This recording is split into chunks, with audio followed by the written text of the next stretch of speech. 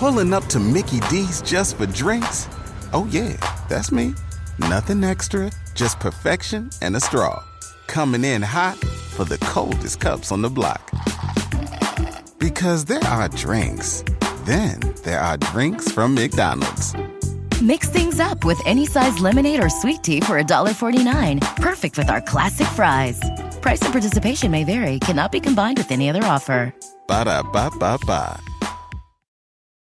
If you need to hire, you need Indeed. Indeed is your matching and hiring platform with over 350 million global monthly visitors according to Indeed data and a matching engine that helps you find quality candidates fast. And Indeed doesn't just help you hire faster. 93% of employers agree Indeed delivers the highest quality matches compared to other job sites, according to a recent Indeed survey. With Indeed, everything hiring is all in one place, and it makes it so easy. Leveraging over 140 million qualifications and preferences each day, Indeed's matching engine is constantly learning from your preferences. The more you use Indeed, the better it gets. Join the more than 3.5 million businesses worldwide that use Indeed to hire great talent fast. And listeners of this show will get a $75 sponsored job credit to get your jobs more visibility at Indeed.com/podcast. Just go to Indeed.com/podcast right now and support our show by saying you heard about Indeed on this podcast. Terms and conditions apply. Indeed.com/podcast. Need to hire? You need Indeed. Who doesn't love a classic chocolate chip cookie? Famous Amos has been making them since the 70s, 1975 to be exact. With semi-sweet chocolate chips and a satisfying crunch, it's everything classic in one bite-sized cookie, and fans couldn't get enough. That's right. You'll find our original recipe, the one you know and love, in every bag of Famous Amos original chocolate chip cookies. Find Famous Amos anywhere you buy your favorite snacks.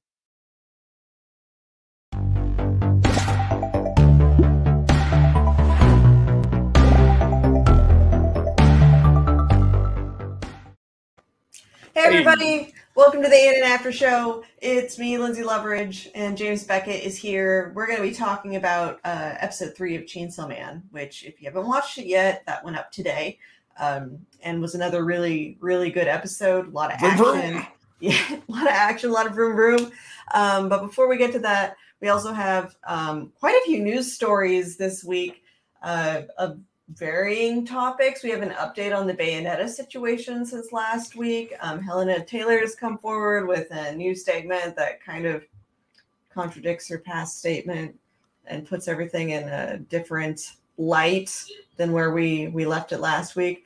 We've got some news about AI art, which has kind of been a hot topic on social. If you've been involved at all with that, about the ethics behind artificial intelligence art, and certain Japanese websites are putting out some new rules about how they're going to handle submissions of artwork that use AI.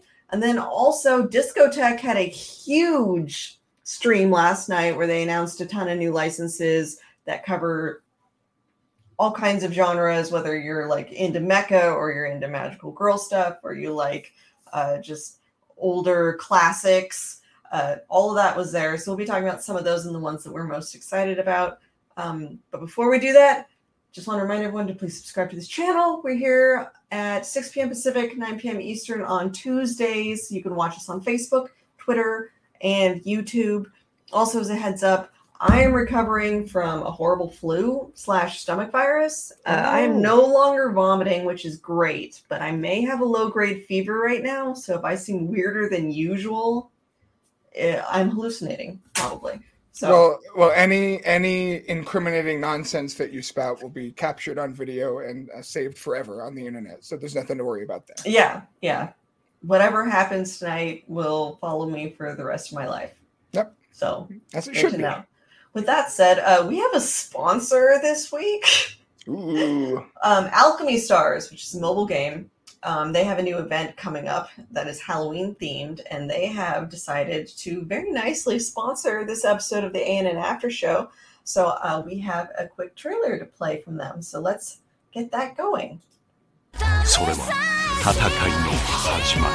私がいる限り、この美しい都市が過去の過ちを繰り返すことはない。必ず使命を全うします。俺についてきな。立ち上がれ。闇に飲み込まれる前に。敵を貫け。魅力的なキャラクターが織りなす壮大な光のストーリー白夜極光キャンペーン実施中 Not gonna lie, that song was a bop. Yeah, that was a good song. I have not personally played Alchemy Stars, but I've been looking for a new mobile game to kind of get obsessed with ever since I quit playing Cookie Run Kingdoms. So maybe I'll try that one out next. It looked like it's got some tactical aspects to it that look kind of neat. Yeah, I like grid battle systems like that. That's always a fun, especially when you have like a big roster of all the gacha characters. I think that's really cool. Yeah. Okay, so before we get to Chainsaw Man and maybe the news, all this dropped literally like half an hour or so before we started. This is when I first noticed it. I don't know how many of our viewers watched The Simpsons, but The Simpsons, every Halloween, they have the Treehouse of Horrors special, which usually references pop culture, which is pretty standard for The Simpsons, but also like horror TV and movies. And they're deciding to do a little bit of anime this time around. So I have a clip here for the upcoming episode, which will feature Death Tome, aka Death Note, and it looks like it falls into the hands of Lisa this time around. So let's check it out. This is giving me some hardcore Neo Yokio flashbacks. Yeah. Gender reveal napalm is great. That's just a great joke. If you follow the kind of stuff that's happened in the news with people attempting to do that stuff. I'm actually surprised it took them this long to do a Death Note parody, though. Or any anime. I mean, they've done like anime jokes, but...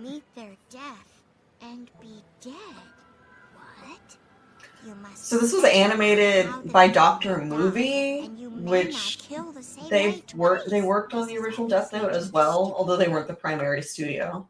Sure. Yeah, it's a really short clip.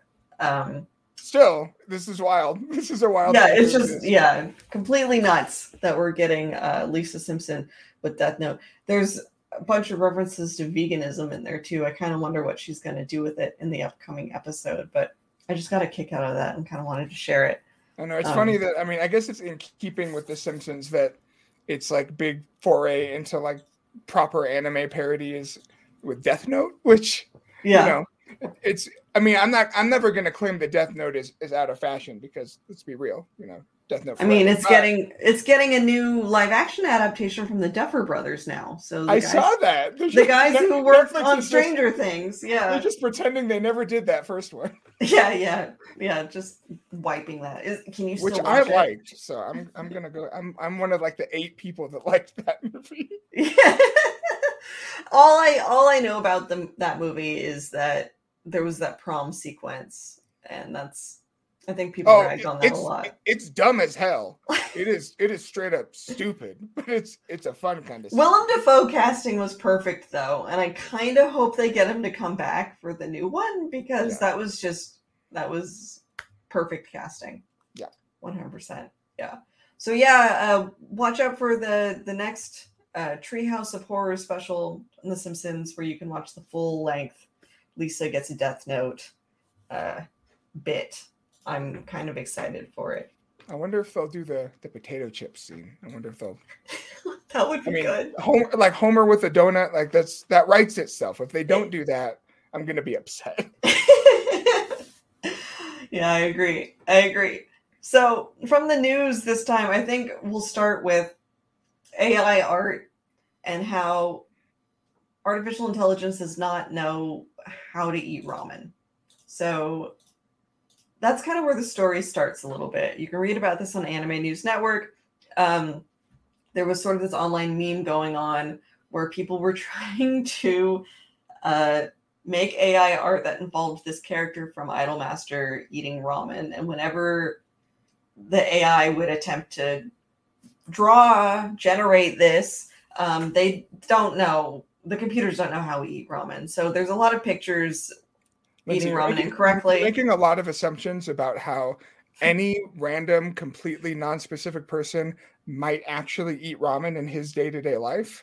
And I just want to say that if there is someone out there who maybe likes to shove ramen in their face by the handfuls like a greedy little ramen monkey, that you are loved and you're okay, and you write really good reviews, and you don't need to listen to all of the trash that people are talking about you. So your choice is valid.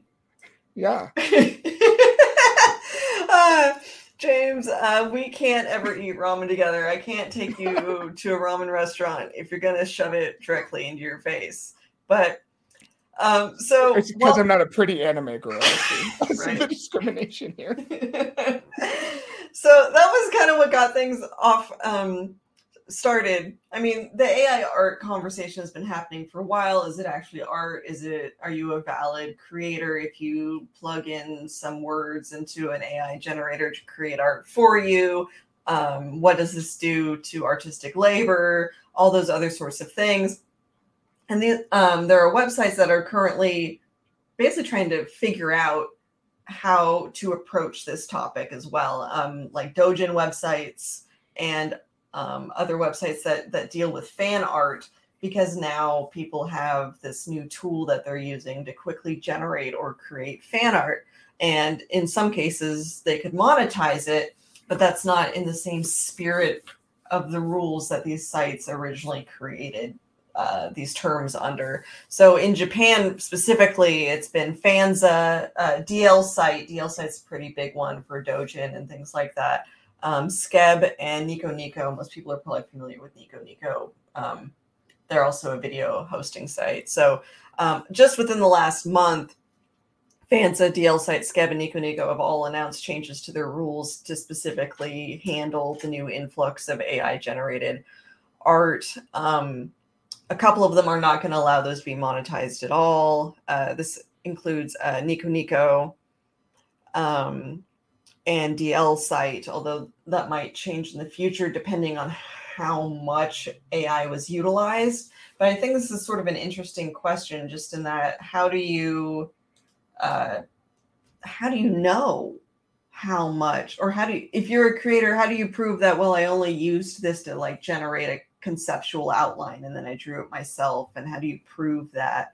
And I don't know, I just think it also raises some interesting questions about what is art necessarily. James, what do you think, like, as far as like, do you feel that like this AI system is just a new tool? Because I've seen that argument online where this is just a new tool to be utilized, it's just new technology and we need to, kind of get with the times and accept it. I have a hard time with that idea so much because I know a fair amount of artists, and I have dabbled just sort of to see what I can do with AI art. It's not great yet. Maybe it takes some actual skill to get quality art out of an AI generator, but knowing like the amount of time that it does typically take an artist to create a great piece of fan art or original art, and then jumping over to AI, it just doesn't feel like it's the same.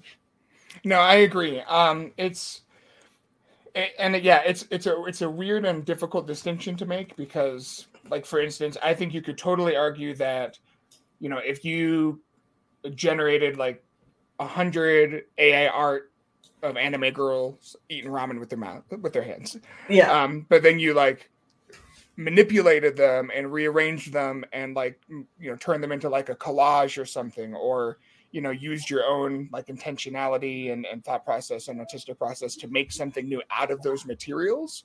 I could totally see the argument for AI generation being a kind of tool. Mm-hmm. And of course it's kind of one of those individualistic interpretations, but I think there does have to be a certain level of intent and of skill is the wrong word, because even like amateurs can still make art, but there needs to be a certain amount of craftsmanship. And I don't think that plugging a few words into an algorithm search engine is necessarily the level of craftsmanship that I would consider to be the threshold there. And I'm sure that there are a dozen people out there that could make very convincing arguments to the contrary, but I agree that there's and there's something about it that just personally feels very like sterile and almost a little scary, just from the perspective of, it's not good now, but what's going to happen 20 years from now when it has 2 decades worth of data to, you know, peruse and mix and match. And what's going to happen when, for instance, you know, an anime studio says, oh, hey, we can use this AR to generate some pretty stellar looking backgrounds. So let's fire a third of our artists so we don't have to worry about paying them to produce that content. And so I think on a cultural level too, even though maybe we could get to a point where the software could produce product or content that is potentially not discernible from something that like a person made by hand. I think that we need to, and this is a larger conversation that we can say for another day, but I think that when it comes to automation in general, we as a society have to be really careful with how far we're willing to go when it comes to just completely removing the human element from creating the stuff that we consume. Not purely from like a philosophical level, but just a functional level, an economical level. Like, I mean, I don't think we want to get rid of these practices, and they're never going to go away completely. But you know, this sounds like the kind of thing that a Mark Zuckerberg or a Jeff Bezos would just you know, start drooling over. I saw an argument in the ANN forums that brought up, well, you know, what if you write a light novel and you just need a cover illustration and a couple of insert illustrations? This would be perfect for that. And I could totally see, you know, someone doing that where they write their novel and then they're like, well, I know what I want my characters to look like, so I can just, you know, plug some stuff in to get a generic cover and a couple of insert images, and then I don't have to pay anyone for it. And it's like, and that seems to be the crux of it. It's like, this will save me money by not having to outsource this to a person when I can just use this tool. And it's like, yeah, okay, but I don't know. Yeah, it feels hollow to me. Yeah, it's a kind of entitlement that I don't think it's talked about a lot. Where you know, there's a whole lot of crass and not very genuine arguments about like the entitlement of the millennials or the entitlement of Zoomers when it comes to things like wanting fair paying wages, or, you know, wanting to not get harassed or discriminated against, right? Wanting to not get shot when you're walking out in the street. But there is something that I've noticed where there's this kind of entitlement to be able to participate in any kind of like activity or whatever, regardless of the threshold. Like that example that you gave, where it's like, well, you know, I want to write a light novel, but I can't afford to pay an artist to collaborate with me to create the illustrations. So instead, I'll take advantage of this you know, free service that will, you know, bypass that whole process. Yeah. And I honestly think that I've maybe this is just me becoming a grumpy old man, but this is one of those things where I kind of think that there should be certain barriers to entry when the soul of the actual process is at stake. So like, if you are in a position where like you're trying to write a light novel, but you simply cannot afford in any way, shape, or form to hire any artist or find any artist to collaborate with to make your work, well, then maybe you should just release your book without the pictures, you know, like maybe, like, you know, like I think that we should maybe go back to defining some of those hurdles that we have to overcome in order to produce the kind of art that we want to produce. Because I mean, if we toss all this aside, then eventually we're going to get to the worst, you know, possible outcome where someone says, I want to make an anime, and I don't have to hire anyone now because I can use AI software to generate all the voices, and I can use AI software to generate all the art, and I can use AI software to, you know, create the animation loops in between all the keyframes. And now I can turn out probably crap and rake in all the profits. And of course, that's not to say that like people couldn't make good stuff, but it's like you said, it just makes me feel weird. I don't know. It's just this sort of weird, uncanny feeling about like this isn't how it's supposed to work. What is don't feel good about it in general. To quote Switch from The Matrix, not like this. Not like this. I feel that way a lot these days. Yeah, 100%. Speaking of not like this, so we're going to talk about Bayonetta now. Last week, where things were last week is Bloomberg had published a piece. They had gotten inside sources from Platinum Games to tell them that the offer made to Helena Taylor, the previous voice of Bayonetta for Bayonetta 3, was actually closer to $15,000 because it was to be $3,000 to $4,000 per session for a total of 4 to 5 sessions. So that was in contrast to what she had said, because Helena Taylor had previously said, well, I was only offered $4,000 to be in the game, and she disputed the statements about it being more than that and said they were entirely false. Well, come to find out, Helena Taylor decided to release another statement, and it is actually in line with a lot of what was published by Bloomberg. In this case, she said that she was actually offered initially $10,000 to star in the game, and then went to Hideki Kamiya, and he offered her an additional $5,000 for a total of $15,000 to be in the game.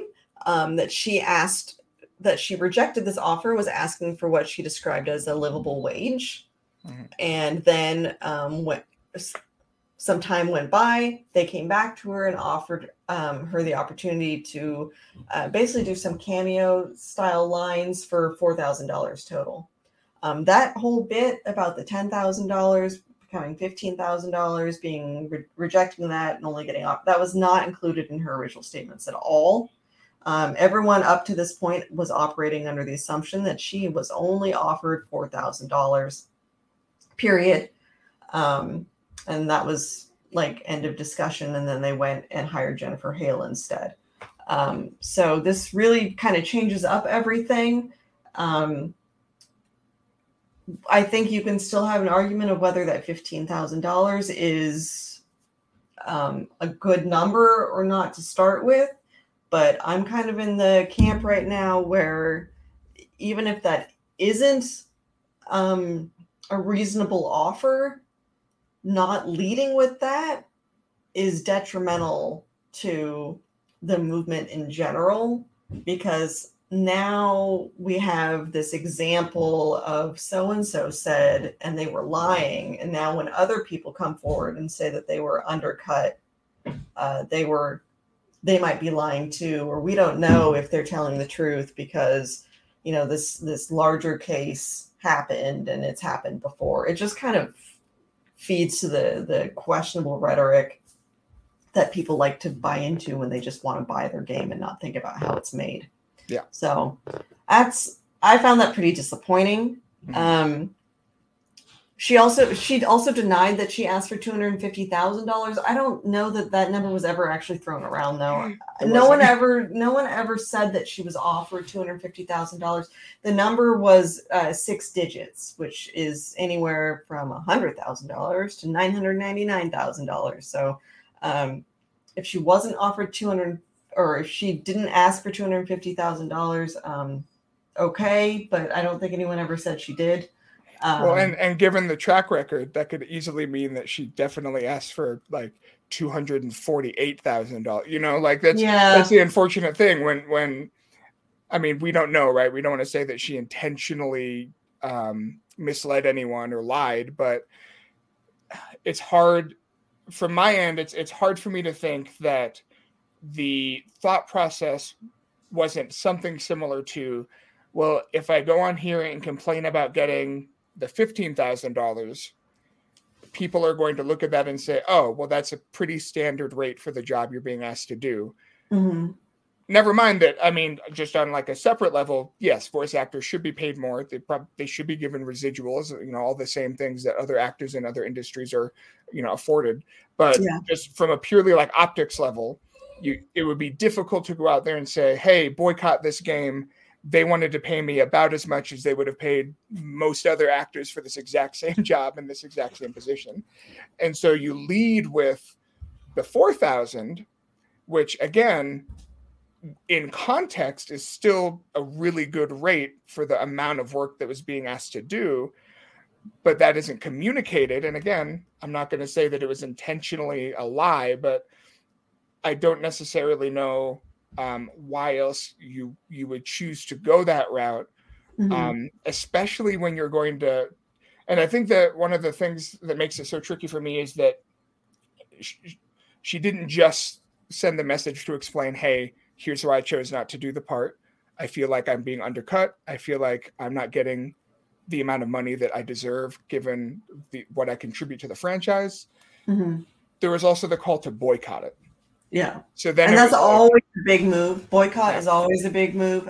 There's been discussion online too about how people should generally be wary of calls to boycott that are based solely on one individual person's experience, as opposed to it being a larger workplace situation that's affecting multiple people, or when it's generally based on calls to emotion, which is what this was. People felt really bad for her. You know, she has fans are attached to her as far as the voice of Bayonetta, so they were going to sympathize with her, especially when she said she was only being offered $4,000 for this role.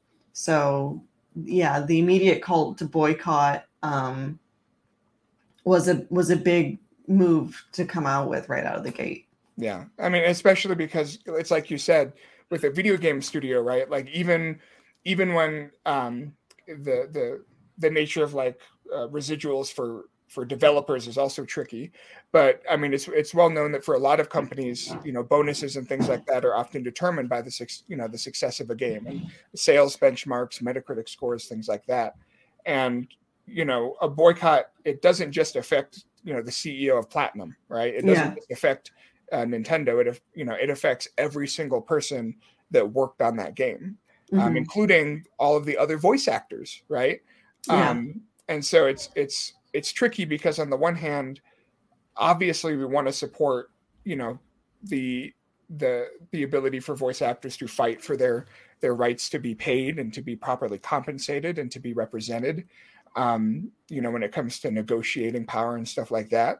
But like you said, when it comes to these like really emotion-based, kind of self-centered, in the sense that it was literally because this one actor, am not getting paid what I want, you shouldn't buy this game, you know, period.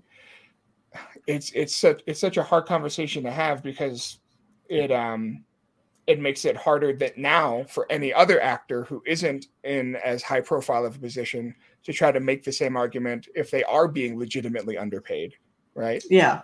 And I mean, and we know they are. I mean, the Jujutsu Kaisen movie thing was held up. The situation with the Mob Psycho 100 season 3 dubcast was happening at the same time. So people were very aware of these situations when this story broke and were likely to, you know, feel sympathy for it because we've already seen other actors get paid peanuts for work that made lots of money.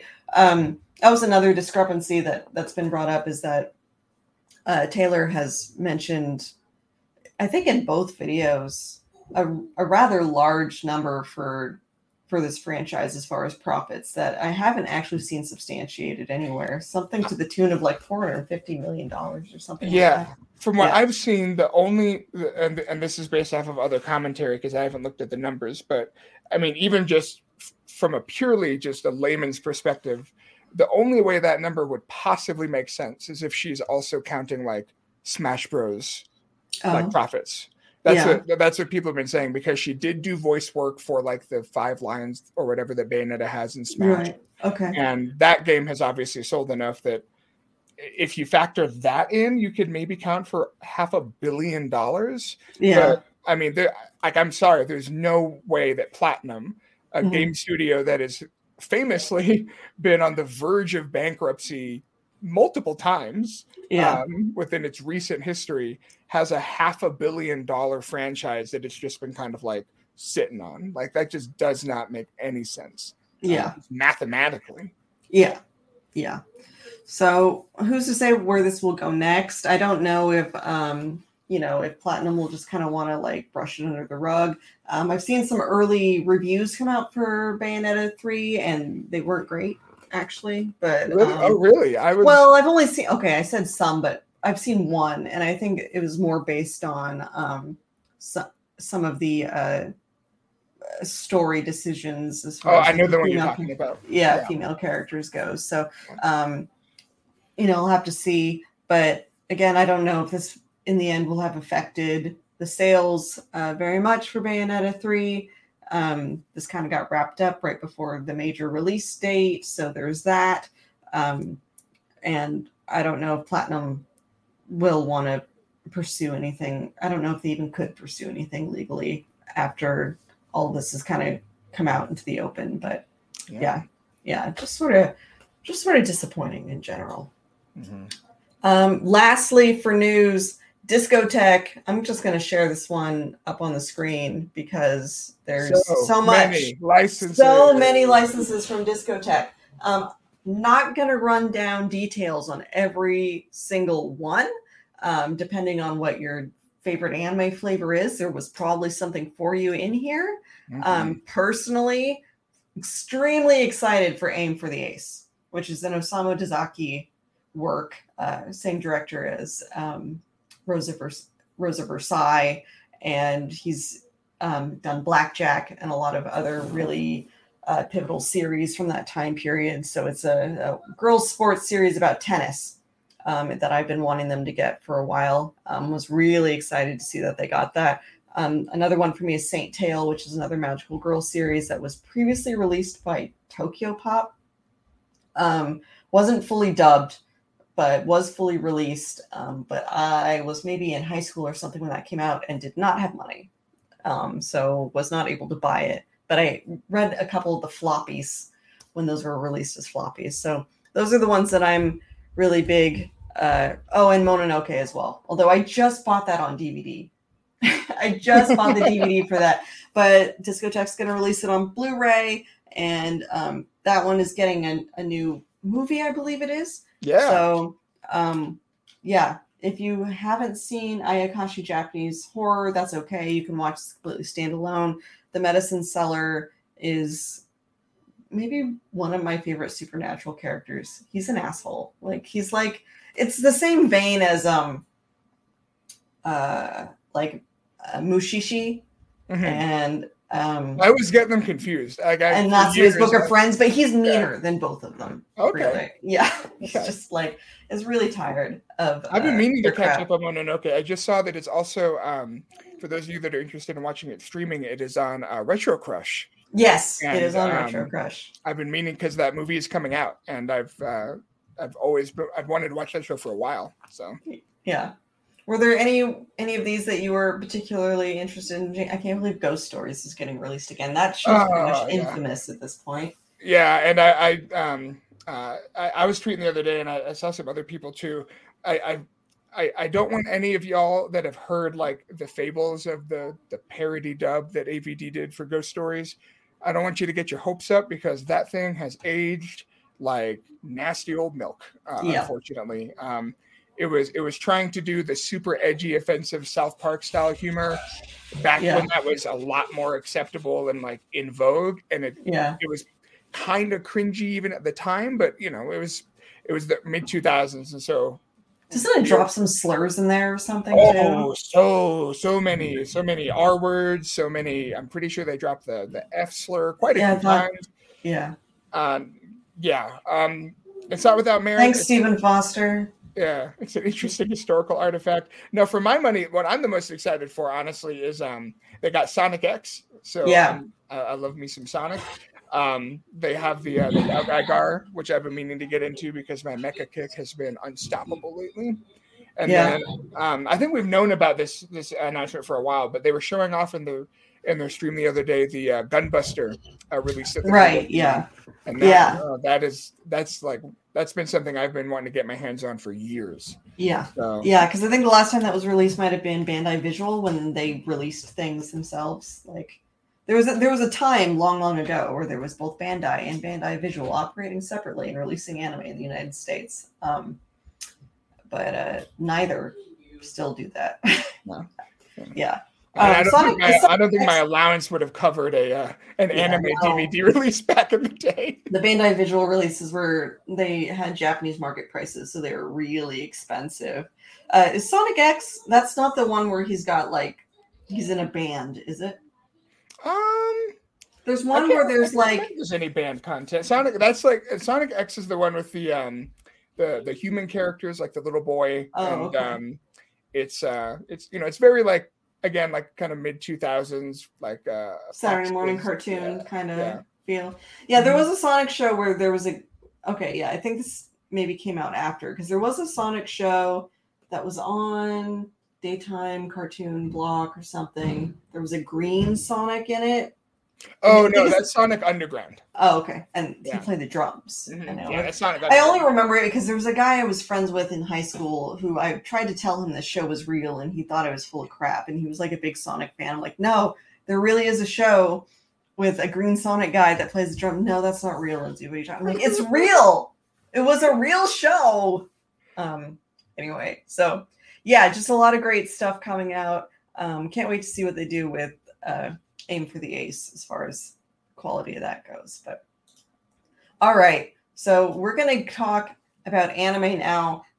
There were a lot of big moments in this episode of Chainsaw Man, but I want to quickly highlight what was maybe the moment that took the internet by storm this week, and it was not Chainsaw Man, it was Gundam. These are two edits that I pulled off of Twitter. One's by a friend of mine named Onikuno. Because there's just so many things that you can do with this. So a bunch of different people took this specific scene where Choo-Choo knocks this girl's lights out and put it to different things. That one, of course, was the Windows shutdown sound. This one. I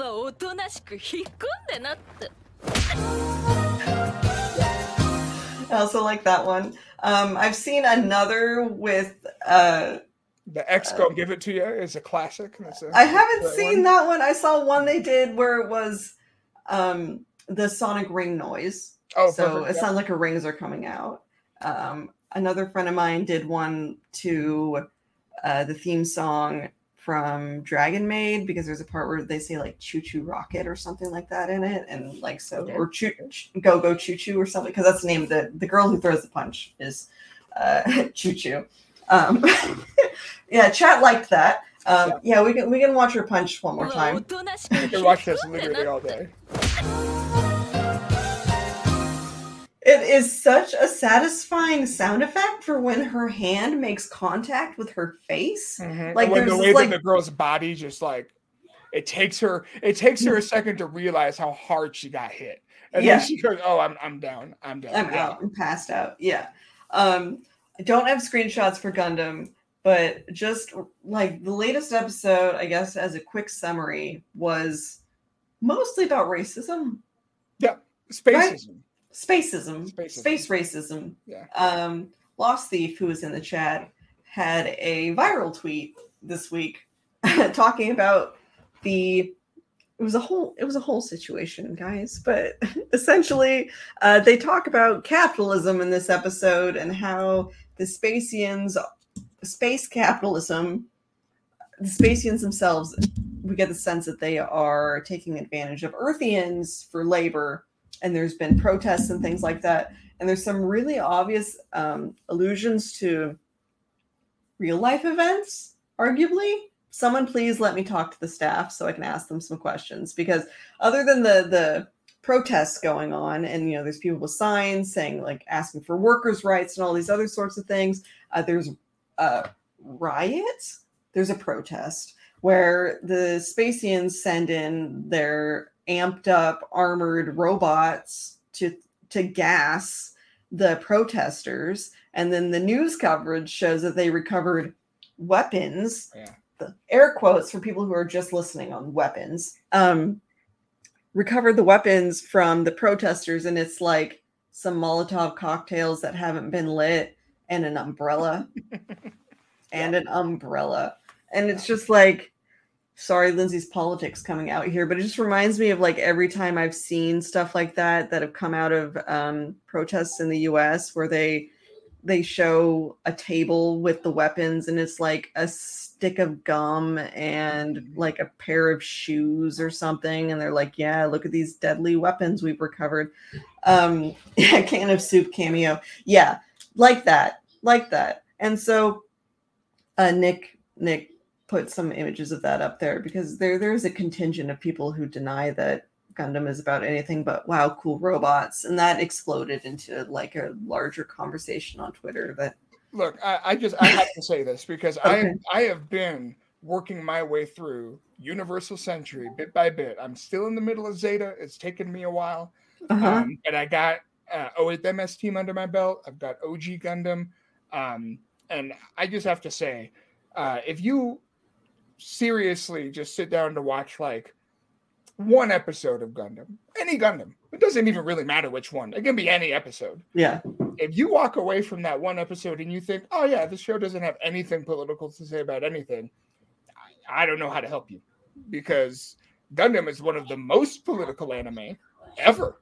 Iron-Blooded Orphans is about literal war orphans being forced to fight in giant robots that like connect to their spines and stuff. It's like, yeah.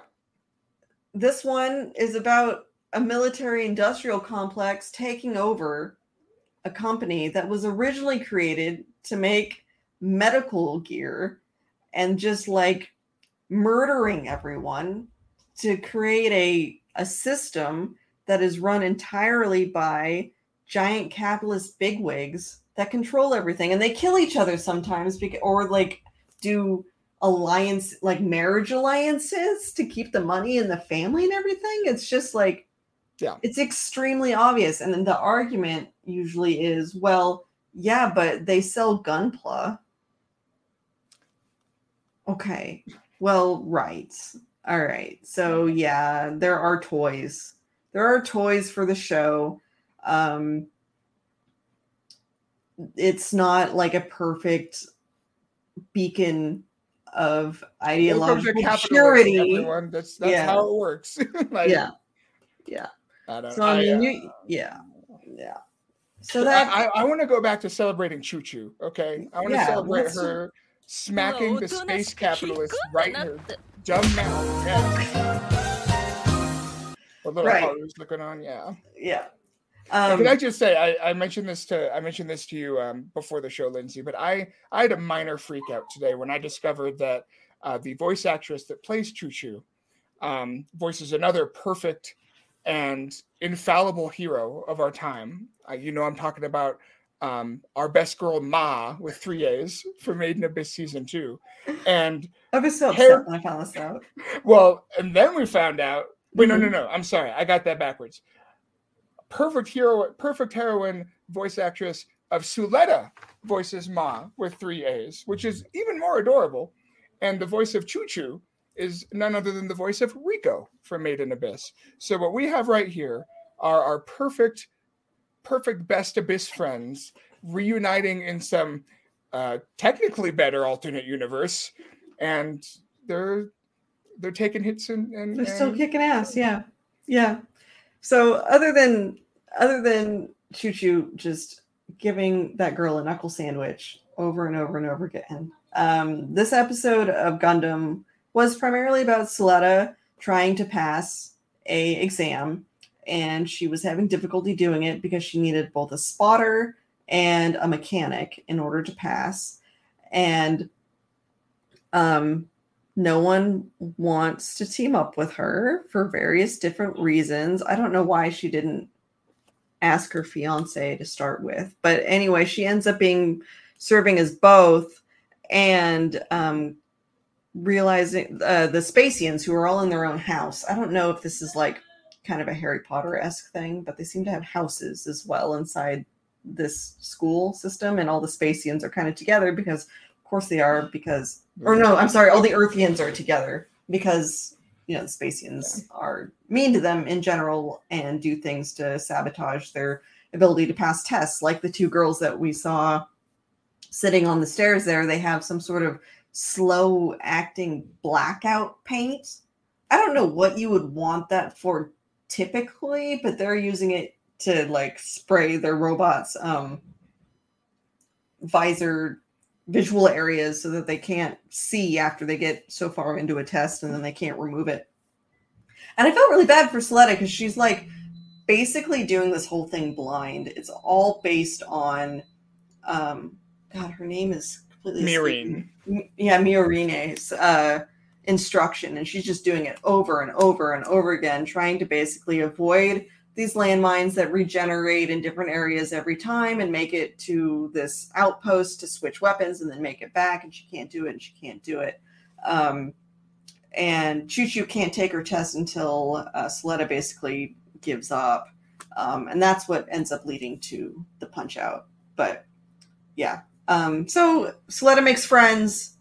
I can't actually remember. I was maybe delirious with fever. Did she pass at the end of the episode, or does she still need to retake it? Oh, I'm pretty sure she still needs to retake it because Yeah. they just go straight from the punch out to everyone kind of making friends. So I think they still need to retake it. They still need to retake it, but that was most of the episode was just sort of centered around that stuff. But I'm glad someone got punched. They deserved it. Well, and I also love Choo Choo's little like her crew back on Earth that's just like cheering her on. Yeah. Very, very good stuff. Wholesome episode. Yeah. They're asking like, "How are you doing? Are they being mean to you, or the Spacians giving you too much shit?" And she's like, "Yeah, they are, but I can handle it because I'm Choo Choo." No, she can. Yeah, that's just a fact. Yeah. Knock your teeth out. It was such a good punch. All right, let's move on to Chainsaw Man. First, this is my favorite screenshot from this week's episode, which is Denji telling Power that she's under arrest for the crime of being a fake-ass liar. Yeah. So this episode, we got to meet Power in the previous episode, but I feel like this is the one where you kind of really get to know her and get a sense of who she is and what she's like to work with. It's just Denji and her for most of it. And we also, find out that Denji's really serious about his desire for boobies, and he's gonna touch them boobies, okay? And he's gonna help Power get her cat back so he can touch her boobies. To be fair to Denji, he has at no point ever implied that he is not in the booby touching game with 1,000% of his heart and soul. That's true. That's true. He's been upfront about his desire to touch boobies from the beginning. That was probably my favorite part of the episode, was when Power first offers him like, "Well, will you help me get my cat back if I let you touch my boobies?" And they're like at a vending machine little area that's got a bunch of different, and you can see Denji just kind of like turn on a dime, and he's like, "Man, that fucking devil. What does he think he's doing? Getting that innocent cat? I'm gonna kill the shit out of that devil." He just like gets really into it, and it's it's all a facade. When 30 seconds earlier, his exact words were, "It'd be dumb as hell to go through all of that for a cat, but I would do anything to touch some boobs." Exactly. So he puts his best face on. We're gonna go get it. And if you trusted Power for even a second, he probably shouldn't have, because she doesn't have any loyalty to him whatsoever. She only intends to feed him to the Bat Devil. It's still really funny to me that he just has a hatchet. Yeah. What is that for? It's for when he doesn't want to chainsaw out, I guess. I guess when he doesn't want to chainsaw out. It worked on the other guy, just lopping the dude's head off. But you also kind of find out that Power doesn't know a lot about humankind in general, or doesn't have a really good grasp of like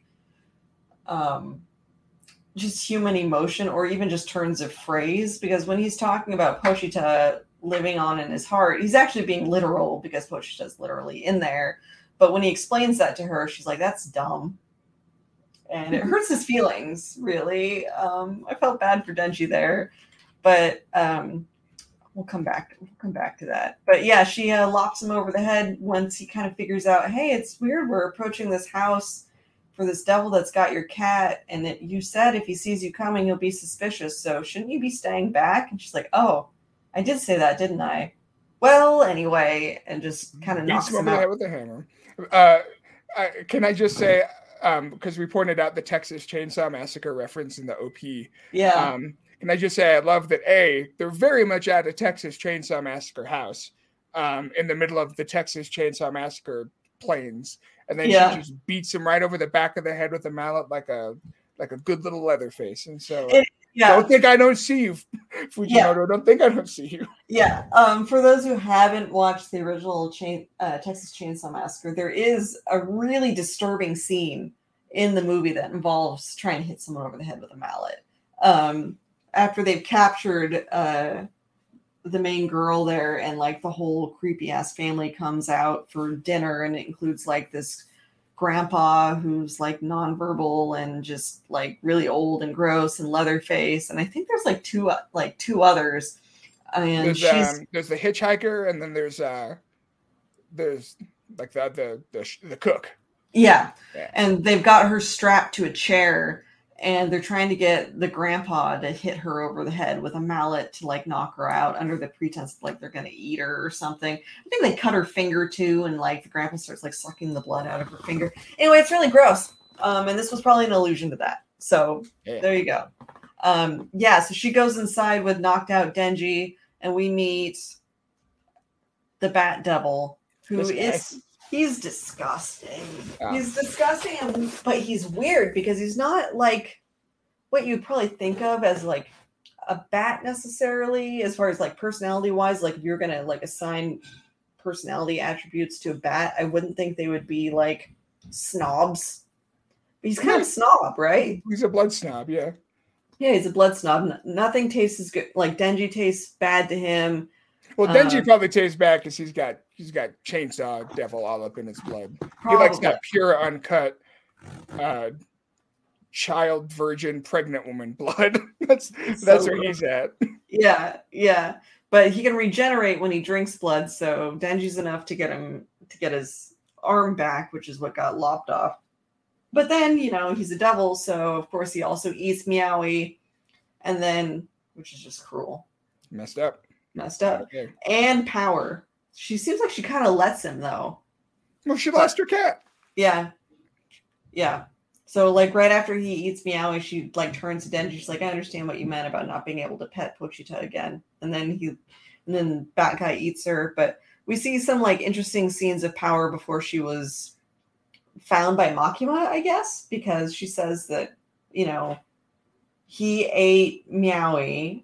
And she was taken in by Makima after that, before she was able to bring him a new human. So it's actually been kind of a while. But the timeline's a little iffy. Because it's like, how long did this bat have this cat? I don't think you're really supposed to think about it too much. But I like wild power, though. Like, she probably smells horrible. Oh, God. She looks filthy, right? Yeah. She's just got a cat decapitated. That is just the funniest picture to me. I don't know why. Just like her casually glomping on to that decapitated cow head while the cat drinks its milk. Like, yeah. I mean, she like nurses Meowie back to health under the pretense she's going to eat him, but of course, never does. And Meowie gets real fat and cute, and yeah, I felt bad for her though when they took her cat. You don't mess with her. You don't mess with a cat. That's not right. No. But Denji's got his priorities. Yeah, Denji's priorities, right? So he goes full Chainsaw Man. Aw, I don't remember that. I watched this, but I don't remember that. He goes. That's when he's he is horribly objectifying Power by calling her his tits. Yeah. But we see that he really is empathizing with her, and he's trying to help her because he's, he can see the pain that she felt losing Meowie, and he knows how that feels because of Pochita. And so even though there is the lizard part of his brain that is screaming, if you don't save Power, what boobs will you touch? But then there is the deeper, truer part of him that's also probably screaming about the boobs. But then in the middle, we have that part of him that is also saying, hey, even though I had to arrest her for being a fake ass liar, she's okay. She just wants her pet back too. And I get that. Yeah. And, once again, everything just kind of goes totally crazy, looks amazing the entire time. Just like, I don't know why. I think all the gore scenes from Chainsaw Man so far are kind of beautiful in a way. Yeah. I think this action scene really, and maybe it's because this is also the part of the manga where I started to really get like attached to the characters and kind of invested in the story. But this action scene against the Bat Devil, I thought was not only better than the Zombie Devil fight, which is pretty good. Yeah. But this to me, that it had more character. It was more dynamic. It was more expansive. This really, I think, sold me on the production's ability in general to just get Chainsaw Man right. Yeah. This outside of the really stark black and white art, which I'm just going to have to accept is just a difference in medium, different in approach. This is like exactly how I felt when I read that scene, like, and was sort of filling in the blanks in my head. I thought this scene really captured pretty much all of that. Yeah. Yeah, there's just so many cool like close-ups throughout this entire scene that was really good. And a lot of it was hard to like, and it sucks because honestly, so much of what makes the fight great, you can't even capture in like screenshot form because it's just constantly moving, constantly, things are just constantly exploding. And the animation is so solid that it isn't one of those anime where you get just a bunch of really cool like key shots and then everything in between looks kind of messy. This thing looked pristine just from frame to frame. Yeah. One of my favorite things too is the part where Denji is calling her out as a fake ass liar. I think that was probably in the scene in the manga where I first got attached to Power too. It was like, oh, she's a dirtbag. I like her. Shit. Yeah, because this is not the first time, you guys, where she's gonna just flat out lie about what happened. Even when other people were around to see what happened, she will lie and then she will stick to that lie no matter what if she thinks it will get her out of trouble. I am curious how, because I don't remember it distinctly, but you can tell she's got kind of a weird relationship with Makima going on too. Like there's some moments in there when Makima's like, before she starts lying, where you can tell like she listens to her and it's important to her that she do what Makima wants. Like when they start bickering and everything, Makima interrupts them and asks them if they can, if they can work together and fix it. And Power like actually becomes kind of like not kind of apologetic in her tone anyway, and like reaffirms like, yeah, we can do it. It's okay. And it's like, that's interesting because she's not like that with anybody else, especially not with Denji. So, dang it, Nick. Nick says, if the glove does not fit, Denji did it, not me. I would not be surprised if there was literally a scene in the manga where she just said those exact words. That's how Power do. Yeah. I'm wondering how many episodes, because there wasn't a preview for next episode at the end of this. And so I'm curious how many more chapters it is until we meet the rest of the crew, like Kobeni and stuff. I'm really excited to meet Kobeni. I know. I want the whole crew. Yeah. Also, since we've only got a couple minutes left, I did want to talk about the ending theme for this episode, which IMO, until I change my mind, maybe next week, is the best one so far. Oh, so good. Just so gross and grungy and perfectly fit. I love that the ending themes aren't just, at least so far, they're not just like kind of thoughtless crossovers, but they're all very appropriate for like the subject matter of the episode. Yeah. Last week was more chill, more about character development, more about getting into Denji's head, and it was a much like kind of cuter and sweeter ending theme. And then this one just went so hard with the blood and guts that the ending matched it, and it was so good. Yeah, I liked it a lot. The band for this one, for those who didn't know, is Man with a Mission, who are famous for wearing giant wolf heads for their performances. I don't know if they've ever revealed their real faces, kind of like old school Kiss, but not makeup, just wolf heads. Furry Kiss. Furry Kiss. Yeah, exactly. All right. I think that's going to be it for this week. Next week, we'll talk more about Occupy Made War. I didn't get to that one because I was, sick. But we've got more of that. Get ready for the best Russian voice acting you've ever heard in an anime. Oh, sorry. This was Maximum the Hormone, not Man with a Mission. My bad. Sorry, guys. Their names start with the same letter. The ending theme was Maximum the Hormone. Man with a Mission are they doing an ending theme, or did I just make that up? We talked about Man with a Mission last week because they did a theme for My Hero. Oh, okay. But I'd be stoked if Man with a Mission was doing a Chainsaw Man theme, though. I think I might have just mixed them up because Man with a Mission, Maximum the Hormone. Anyway, it was Maximum the Hormone, and they did really well. And Maximum the Hormone does not wear wolf heads, so unfortunately, whoops. Unfortunately, everyone should. We should all just switch to that, really. All right. Well, we'll see you guys next week at the same time, and hope you guys have a great week. Bye. Bye-bye.